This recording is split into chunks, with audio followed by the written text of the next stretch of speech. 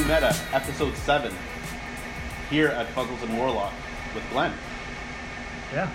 So Hi, Glenn, welcome to Fuggles. So Glenn, give us a bit about your own background to start us off and how that transitioned into your business. I came from the hospitality industry. I had a pub for 20 years, Sports Town, indoor soccer complex. 20 years restaurant. is a long time in that business. Most people don't last that long. Yeah, it was a very unique building. It was 5.1 acres, indoor soccer, tennis, restaurant, bar, pool. So there's a number of different features to it. That was starting to wind down. Property became too much. Decided to sell the property. This project was starting at the same time. 4 different people, 4 different business minds. So it worked. Oh, excellent. And then, how long ago did you launch? We took the building July 2015. Yeah. We brewed our first beer in January of 2016. Wow. Okay. April of 2016, we then opened the tasting room. Yeah. So, lounge license endorsement took longer. Yeah. As it always does in BC. Hey, it's 9 to 12 months now. I just talked to them a few days ago about something that's 9 to 12 months. Yeah. Wow. Not fun. So the 4 minds that came together Yep. formed, what were the different backgrounds? Because you had There's a hospitality. financial background. Yep. Cam Slade, who is no longer an operating partner of the business. Dan Collier, who's our beer designer and creative Mind. person, yeah. And then Tom Orange is our sales and marketing and our president. And then myself in the hospitality department. Cool. So So you kind of covered all the bases. yeah, I think we have. Yeah. It's a daily grind for sure. Yeah. And then what were the kind of the struggles as a craft beer, startup in a kind of growing market, and especially like 2000. We got in at the right time, I think. Yeah. Previous to that, though, we'd had a brand.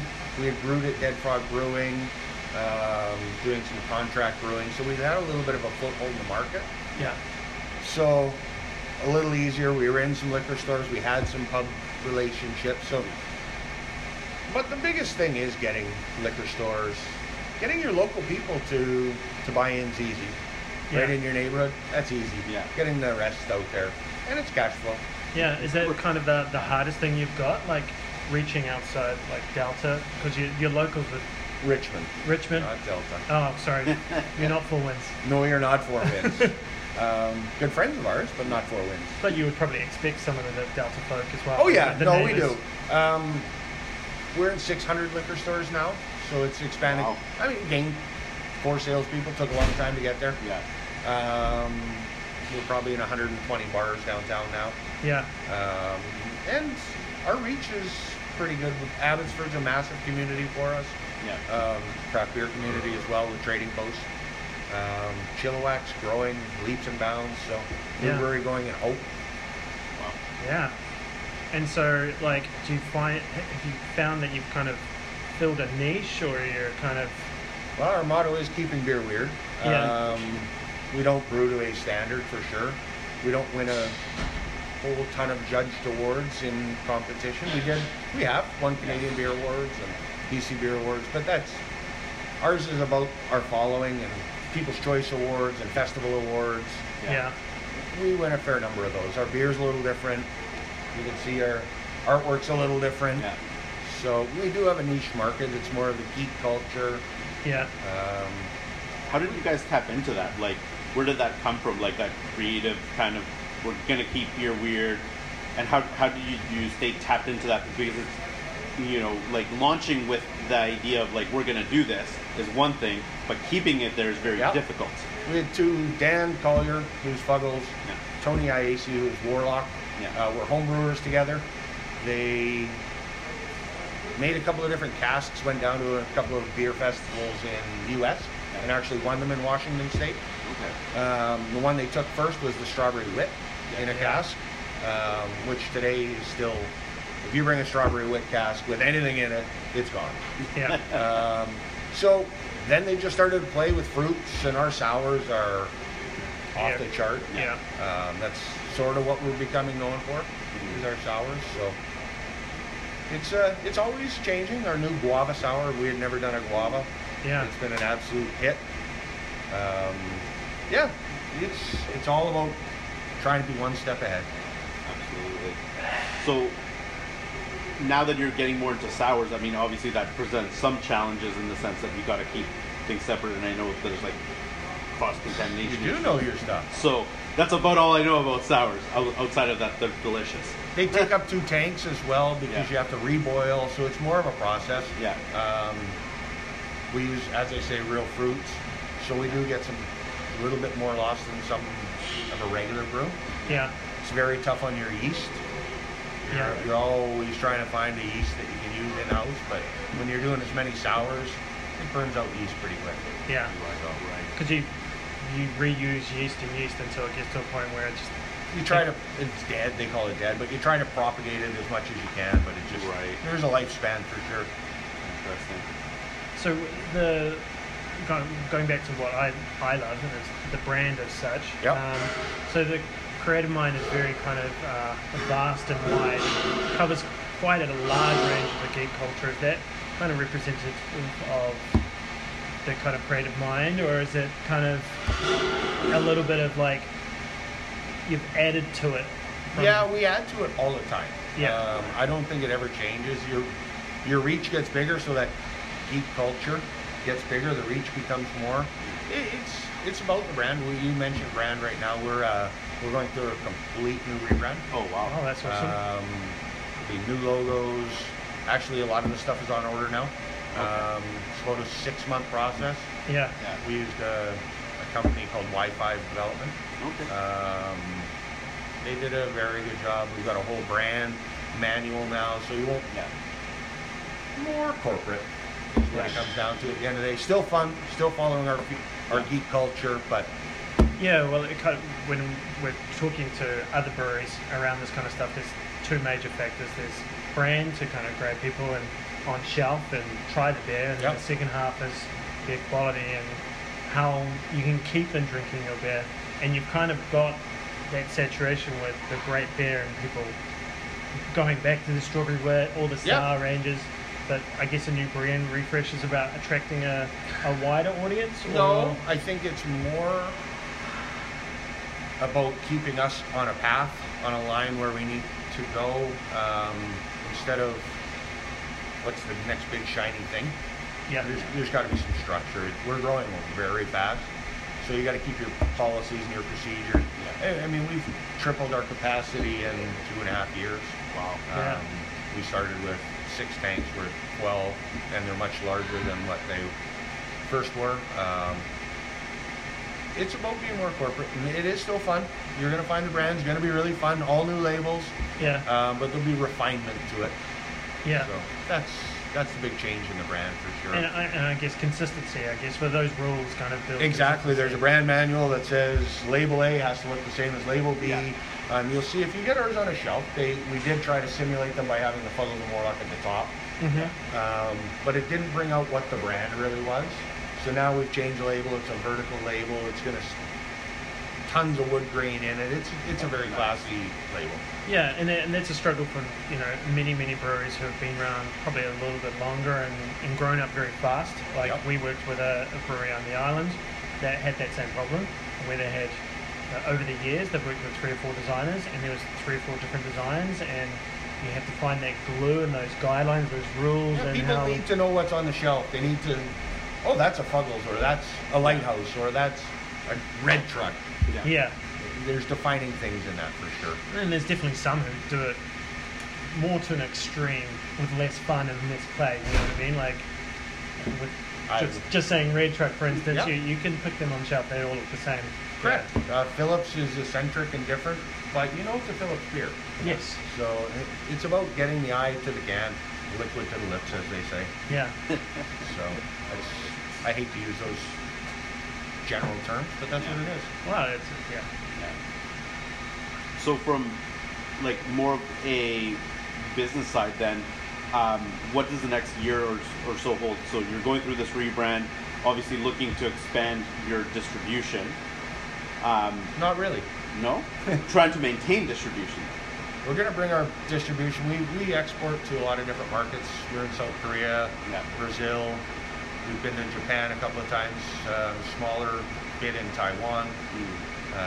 Alberta, Manitoba, Saskatchewan, Ontario, and New Brunswick is blowing up for craft beer. But we're going to try to dial that back and bring it back into BC.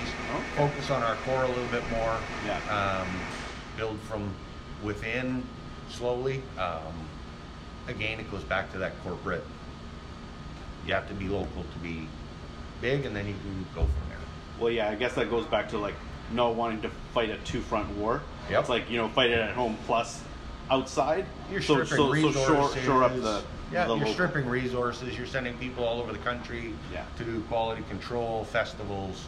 It becomes too cumbersome at times, and it comes down to margins. Yeah. Margins are not as great outside your own territory. Yeah. Shipping costs is nothing to sneeze at, I guess. And correct. Yeah. Even deliveries, I mean, we're very big on Vancouver Island. I would say, a third of our business goes to the island. Wow. We have a driver 4 days a week on the island. Wow. That's quite a bit. It's crazy. Yeah, I would have never thought a third.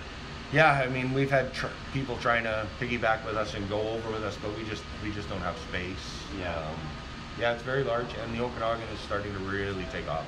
Yeah. So. And I guess the other restriction is space. Have you got room to throw in a We dozen do. little tanks? No, we don't have room for a dozen, but we have a room for some, but that comes down to utilizing space better, and you may have to get an off-site warehouse for dry goods and so on. Yeah. That's the biggest thing right now is space and capacity. You're absolutely right.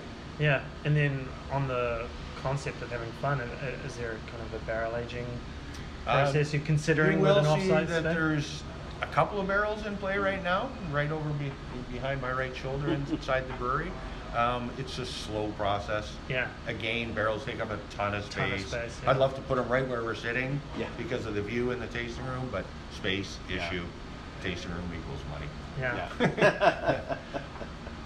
So the barrel aging is now like a test that you guys are kind of ongoing. Yeah, we've got 2 in barrel right now. That'll probably be another 6 months in barrel, 5 months, and then we'll see what Warlock comes up with those. Yeah. But he's excited. That'll be a whole program going forward, though. Oh, perfect. Is that going to be in tasting room only or also external? This product will be tasting room only. Yeah. Hopefully in our next couple of ventures, you'll be able to have them in different Fuggles and Warlock tap rooms. I love the concept of tasting room only. Yep. Barrel aged, because, you know, as much as people may consume your brand, it gives them an excuse to come here and then really experience the brand outside of, you know, the liquor store. No matter what, you need people in your door to see what you do and how your people feel about the brand. Yeah. You can go to good tasting rooms and bad. Yeah. I hope mine's one of the better ones. Our staff really get the people. Yeah. A lot of regulars. But you need to incentivize those regulars to come back, and you just can't put everything into market. Exactly.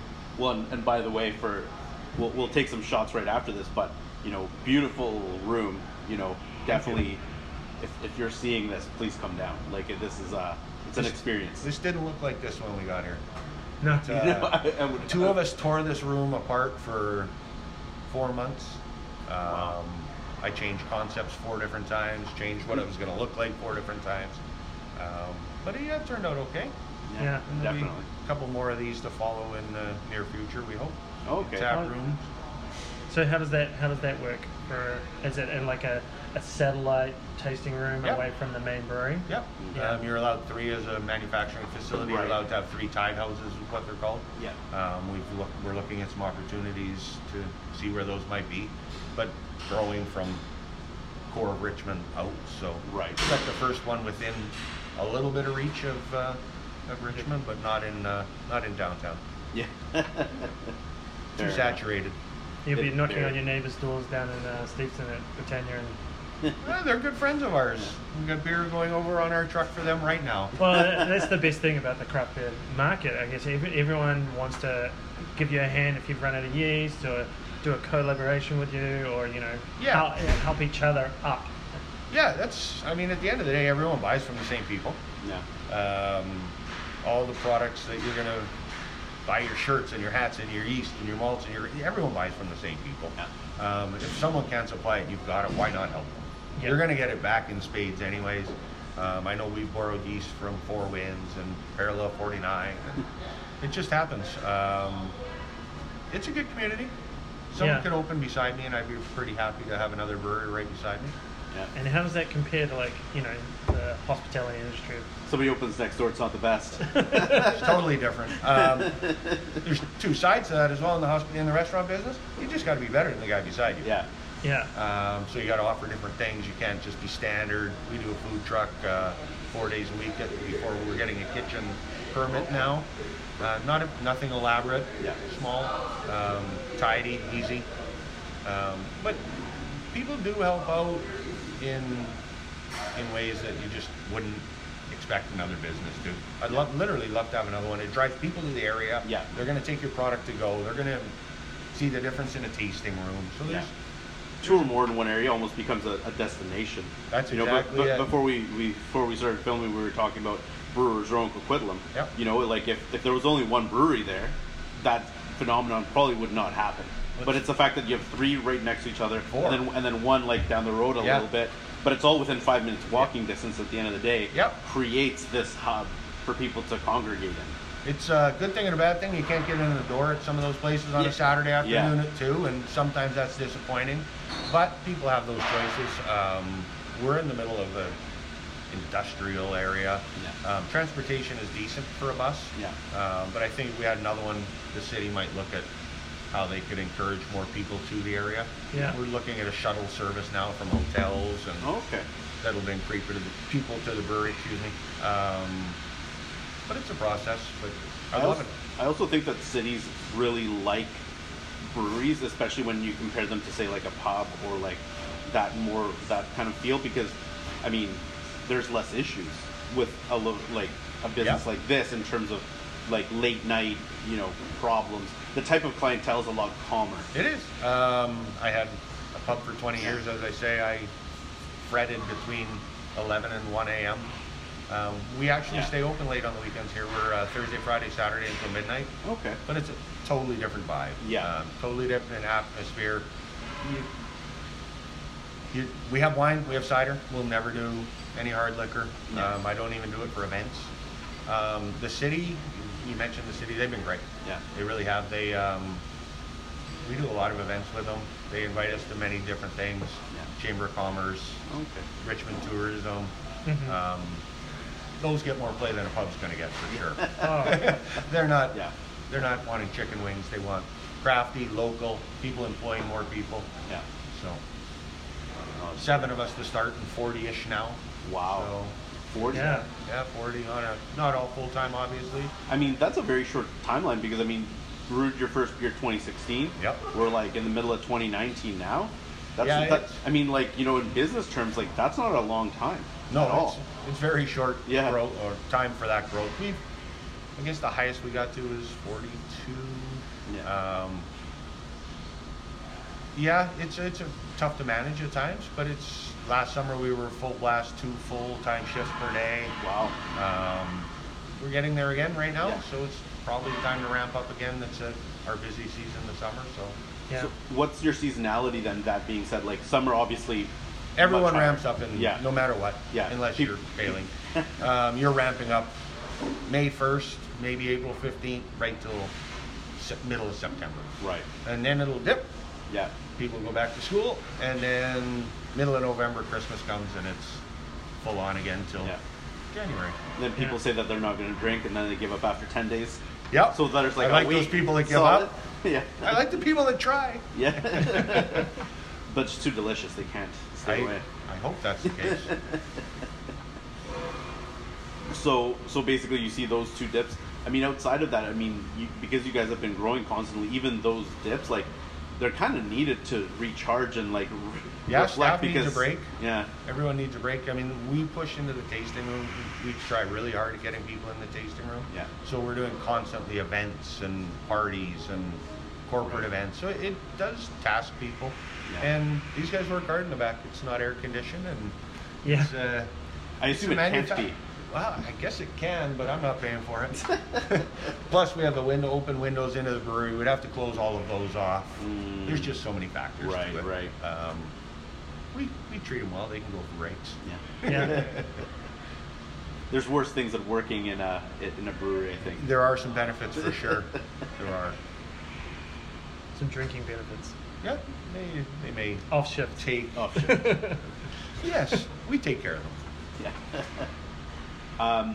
So for upcoming collaborations and or new releases, what do you guys have coming in the next maybe 3 months that you can disclose?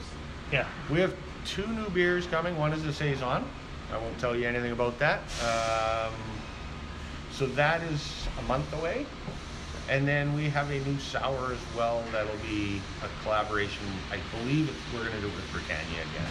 Okay. So if you can read between those lines, we've done one in the past with them. There may be something along the same lines.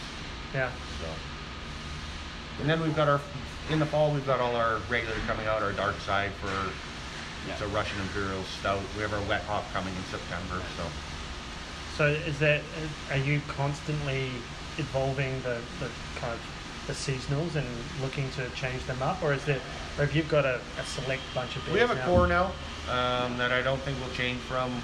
Started with strawberry. Destiny IPA is our flagship IPA. Yeah. It's what I drink daily. Our Pixel Pilsner, a little hoppier Pilsner than some. We brought Kiwami, the plum sour, into it's our #1 song SKU. It goes crazy. Wow.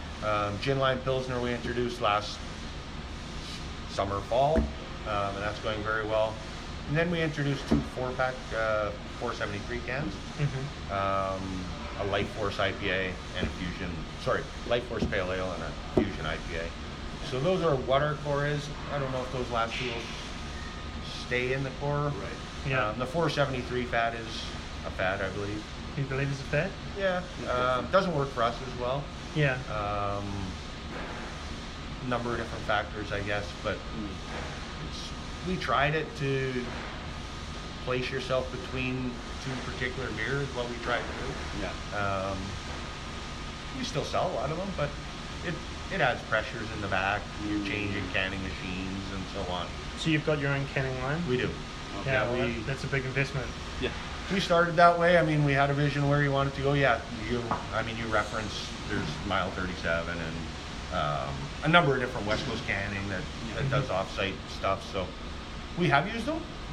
When you're bringing out cans and you want to move volume, it's more expensive, but I guess those guys are there to more support the startups who aren't at your stage. Correct. The smaller ones for sure, and there's lots of them, right? I mean, you look at what Domes has done. Domes Brewery was basically in the size of the room they're in, and they grew up out of the space, and now they're a craft collective and doing great. But they started the wrap cans because, I mean, they had no facility. Yeah. Right. So we're a little bigger. We're 12,500 square feet. Sizable. Yeah. So there is some room. We started with a Maheen bottling machine and a cask canning line. So. Okay. Great place to start. Yeah, and now Maheen's been bought out by a bigger company, which is great. So the support's much better. So that's our bottling. Yeah. And we're moving away from bottling as much as a lot of the companies are from bombers. We'll keep our sours and our IPA series all in bombers, but moving away from that into cans. Is that just because of the market change, or is there different margins made between cans and bottles, or? There is different margins, and actually bombers have better margin than cans. Oh. Talk about bombers. Bomber margin. There we go. Yeah. Bomber versus can, and there's a can. There we go. So there's 3 of our core lineup. Yep. The Gin Line Pilsner, Pixel Pilsner, and the Kiwami Plum Sour. But so this is the biggest seller so far in the season? It is. It's picking up dramatically. Strawberry Wit is listed in the government liquor store. Yes. As a spec, but this is. I had one this weekend. Did you? Yeah. This is picking never up go steam wrong. so much. Quite tart, really good plum. Yeah. I always say the first 2 are going to shock you, and the third one's all plums. So this is part of a mix pack? No, we don't do a mix pack. We've applied for a mix pack. Yeah. There's certain buying seasons for the government that they take certain times in. So that's the BC Liquor is a very important part of the business, you would say? Yeah, if we had a couple more SKUs, it would make our lives a lot easier. They're tough to get. There's a process. Yeah. Strawberry was accepted quite quickly. We've applied to have both of these on full-time listings. just totally different beer. This is made with unruly gin from Wayward Distillation Company in Courtney. Cool. So it's real gin, honey-based, 100% honey-based gin. So it's a different product. It's almost like a ready-to-drink product as opposed to a beer. Yeah. But we were talking about bombers versus cans. Bomber has a better margin, less shelf space in stores now. People want volume. So they want the 6-pack. They want the They do. The beer geek, the person that's looking for something different from a brewery at all times, they'll still go a bomber and try bombers, but they're less frequent for sure. Well, I know for myself, when I'm buying beer, like when I want to try something different, I want the bombers because it's a lot less volume than the 6-pack, right? Yep. So it's like I can pick up like 4 bombers instead of like a 6-pack and a half or whatever it is. Yep. Right? And it's like I prefer that variety. Like, you know, like if I want like a sessional beer or whatever it is, it's like that's few and far apart compared to trying as much as I possibly can. Right? Yeah, the spectrum is larger in bombers for sure, because you do get to have one-offs. And if you share them, that's the way. Exactly. If restaurants had them, they should do them as a shared. Hey, you're having an appetizer, you should try this beer with that and see how that works. Split it 3-4 ways or whatever it is. Exactly. Absolutely. Well, it's probably only 100 mils short of a bottle of wine. It is. Yeah. It's $6.50, right? So, you were mentioning in terms of moving away a little bit from bombers. Is that just for the regular lineup, obviously? And the other stuff then. We'll certainly keep our sour series and our IPA experimental series in bombers, and we try to bring those out every 45 days. Perfect. So there's always something revolving in a bomber. Yeah. Shelf space is critical. So if you don't have something rotating through, so we always have our strawberry, our Destiny, and then a couple of bombers on the go, because shelf space is very difficult to get, and to keep is. Well, there's certain volume that you need to hit in order to stay on shelf. Yeah, they need to see that your product's selling, for sure. Another reason for the 473 is they break them apart and put them in singles, so your volume is a lot less sales. Right. There's 4 selling units in a 24-pack, and there's 24 selling units in a broken down 473 format. Well, and you were speaking about the beer nerds who kind of want to try variety because there's so much variety. Yep. And I'm exactly that guy. Yeah. So I kind of look at a 4-pack and I squint at it because I don't really want 4 of a beer that I've never tried. Know. So you're the problem. I'm the target market. It's the best way to get someone to try 5 different beers. Well, the fun thing is I've just been to Australia and their process is 4-packs. Yep. But in every liquor store you can break one off and buy it as a single. And then that becomes a group of 3 singles basically left. And then so you can buy the 4 that you want, that you love, or you can try a single. And it's a unique way of selling. But I'm not too sure how that would happen. They actually do break them apart in the private liquor stores here, right? Not in the government.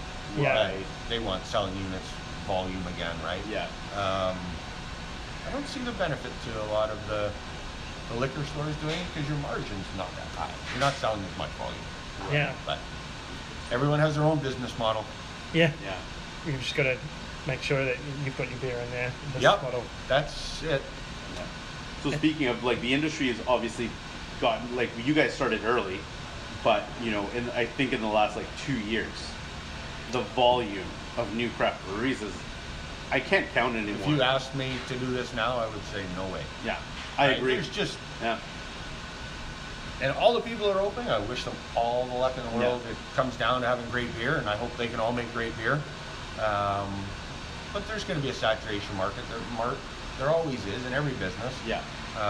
There's good and bad, and it's going to fluctuate. And you're starting to see it. There's a couple of breweries that are not in trouble, but they're not getting the volume that they need. Yeah. It's tough to sustain 42 people in employment if you're not selling a ton of beer. Yeah. Right? Even if you're 10 people, that might be harder because you don't have a way into some of these places because you don't have the volume. Yeah. Right? Yeah. And they don't know who you are. So it's a tough market. Yeah. There's areas that are going about it right. I mean, having said that, I'd open a brewery where there wasn't a brewery if there was enough demographic for it. Yeah. But I wouldn't. Down here would be very difficult now. Yeah. Well, I mean, I think that an important thing to note is that craft breweries are taking a bite out of like the major producers, right? Like the Molsons and like all of that. But the thing is that, you know, there comes a point where that caps out, and then every additional brewery is now fighting for the same piece of the pie. Because there's people that drink Budweiser that, guess what, you're never going to convert them to not drink Budweiser, and they'll, like, you know, they'll leave. If they walk into a pub and it's like, do you have Budweiser? No, they'll actually leave the pub because you don't have like that one beer that's their go-to. And but that's why those guys huge. Aren't going to change. Yeah. No, and that's why they're huge. Yeah. Their marketing spend is unbelievable. Phenomenal. Yeah. I mean, they want to put on a party. I do it for $2,000. They do it for $200,000. Right. It's a little bit different. But I guess, you know, the point is that there's this circle of, like, you know, there's the beer market, there's the craft beer market that's inside of that market. Every additional brewery is now fighting for the same pair of lips, right? Yeah. So the issue that it eventually becomes is that either you have to compete on taste, like in terms of the quality, but also from the shelving perspective, getting people to even pick up your product is now harder than it has ever been. And next month, when, you know, three more breweries, it becomes even harder. And if you only have one SKU, that SKU gets lost. Yeah. Right. That's why tasting rooms are very valuable. Yeah. That's why they should be the heartbeat of your business. Yeah. Yeah. You need people in the tasting room to try all of your beers, because all your beers just don't make it to shelf. Yeah. I mean, lucky most of ours do. Yeah.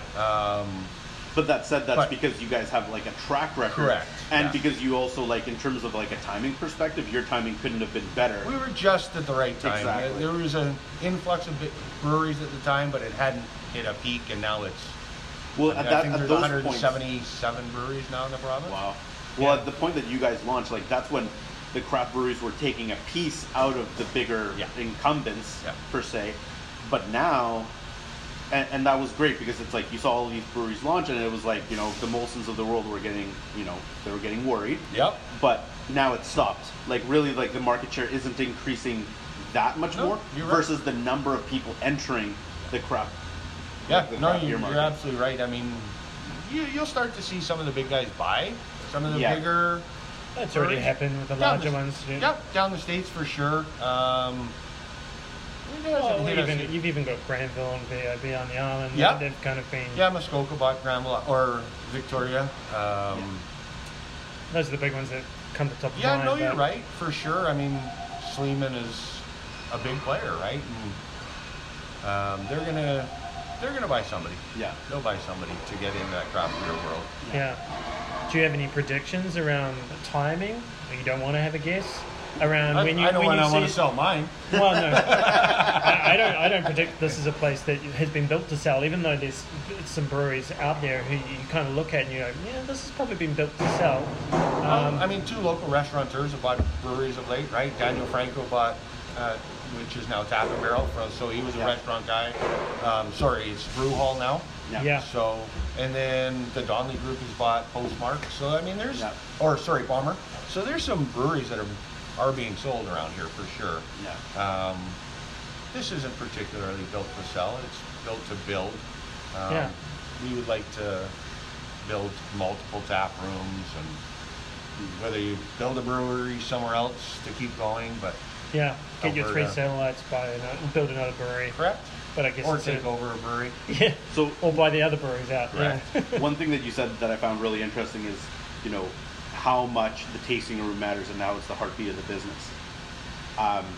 Where do you think, you know, and we're not going to mention names here, but breweries that haven't gotten that part right, what do you think is the biggest mistake or mistakes that people make about their own tasting room? I can be honest, I don't go to a ton. I've been to lots in this area. Yeah. I do benchmarking. I'm going to do it in the U.S. I'm going to go to Bellingham. Right. I'm going to go to some of these other places. It really is about staff. It's cleanliness, but it's about the staff. If someone doesn't greet you or want to carry on a conversation, ours is a little different. We have TVs. Yeah. We have a little bit different vibe to the room. It's still about our beer, but it's about having the person stay for more than one beer. Yes. You go to some breweries and, beer's good. What are we doing here? Yeah. Right? There's just not the ambiance. I like the music loud in here when we get going. I don't care if someone plays the piano. It's not a stuck-up room. It's a fun room. Yeah. But the staff better know your beer, and they better know your customer. Yeah. And that's what I find with the successful ones for sure. Yeah. There's some that are stale though. They build that relationship with the customer and keep them coming back. I guess it comes from my pub atmosphere days when I had the pub, that you need regulars. You need those people to come back every day. And we have regulars that came in and drank this, and that's all they drank. And they drank multiple per day. Yeah. And then 2 days later, they're like, I gotta try this. And then I'm gonna try, this is the part that keeps bringing regulars back. I have a customer now that he'll start at the top and drink. Right. And he had Pixel for a year. Wow. And now he drinks sours like they're going crazy. Yeah. So it's about introducing people, and the staff do that. Yeah. So tasting room's vital. Yeah. Vital. Do you guys do like some of your market research within the tasting room as well, in terms of like launching new things, getting the feedback? We do a cast night every Thursday. Yeah. We did a research and development where we sold tickets. We gave everyone 12 tasters. Dan and Tony spoke on all of the product. We did a blind taste test one time, just like a wine tasting, and took everyone's feedback from that. We got 2 beers out of that. Wow. It's not very good when you think we had 14 to sell, or 14 to offer, and only 2 went to production, but that's what it takes. They're not all good. But I mean, Wow. 2 out of Still 14 is good. a great number. Yeah, 2 It out is of like, 14 is you know a good what? number. It's like, I always tell people, it's like, you know, if you have like 2 good ideas out of 100, you're ahead of the game most likely, right? You are, for sure. And these guys take pride in what they do. Yeah. They don't want to put out crap. Yeah. But just like you and I, it's varied palates, and you love your IPA. Yep. And you're a bit of a hophead as well. Yep. I'm the same. So, Yeah. like, if I was tasting a pedal of saisons and sours, like saisons, I'm like, oh, it's okay. Get me down to the IPA end, and that's how Right. you know And the struggle to get 14 that everyone likes is. we had 2 customers, I wish I could tell you their names. They didn't even drink beer before they came to Fuggles and Warlock. They came, we heard about this strawberry, so they came in. Yeah. And they literally drink 7 days a week now, beer. They don't have anything else but beer. Yeah. But it's about getting people to try different things. You're a hophead. What do you drink? Actually, like dark. Yeah. Like So- dark cask, like aged. Yeah. So we have a multi-towers. It's incredible. Yeah. So yeah, there's just so many pallets for so many people. I've got the exact same story with my girlfriend's parents. Dad's a big pills drinker. Yep. Mum You doesn't can drink 8 of them. Mum doesn't drink beer at all. Yep. She's discovered sours, and now she's moved outside of sours into all the rest of the beers. Yeah. So, and now she's they're retired destination brewery hunters, Cool. traveling around Oregon, all through BC, trying to find the next brewery wherever they're staying. That's awesome. And it's kind of the ideal target market, I And guess. well, they've got cash, Yeah. they've got time, Yeah. and they have a palate that they want to try different things, Yeah. right? The hardest part is how do you speak to that particular retired market, because they're not so savvy with technology either. You have to rely on their children to influence them. It's funny, I don't want to get too much into a story, but yesterday I was here, it was Saturday morning, and the first 12 customers in, average age must have been 60 to 65. 12 in a row. I'm sitting here going, what has just happened? And I'm like, did we open an old folks home? And every one of them had a flight. Yeah. None of them had a sleep. 12 flights, and we call them racks, but they all had different beer. They Yeah. were 65, 70, Wow. 75-year-old people. Yeah. That's where craft is going. Yeah. It's just evolving, and that's why it maybe not taking as much market share now, but it's still growing. Incrementally, it's still growing. Yeah. Yeah. Yeah. I definitely do think it's going to keep growing as well. It's just that the number of entrants versus that growth is the issue at hand. Very high. Right? Yep. But, you know, one thing that I find really interesting is like that older demographic. It's like when you go to, you know, a pub versus, say, like a tasting room, age demographic, usually a bit older in the tasting room, which I like. Because it has people, you know, there's 19-year-olds all the way to 65. Yep. It's just a really nice ambiance. But one thing that we found like really interesting in our travels in terms of tasting rooms is that Facebook, for some, like, it works fantastic because like everyone's on it. The younger demographic less so today, but the older demographic, they're on there and they look at everything.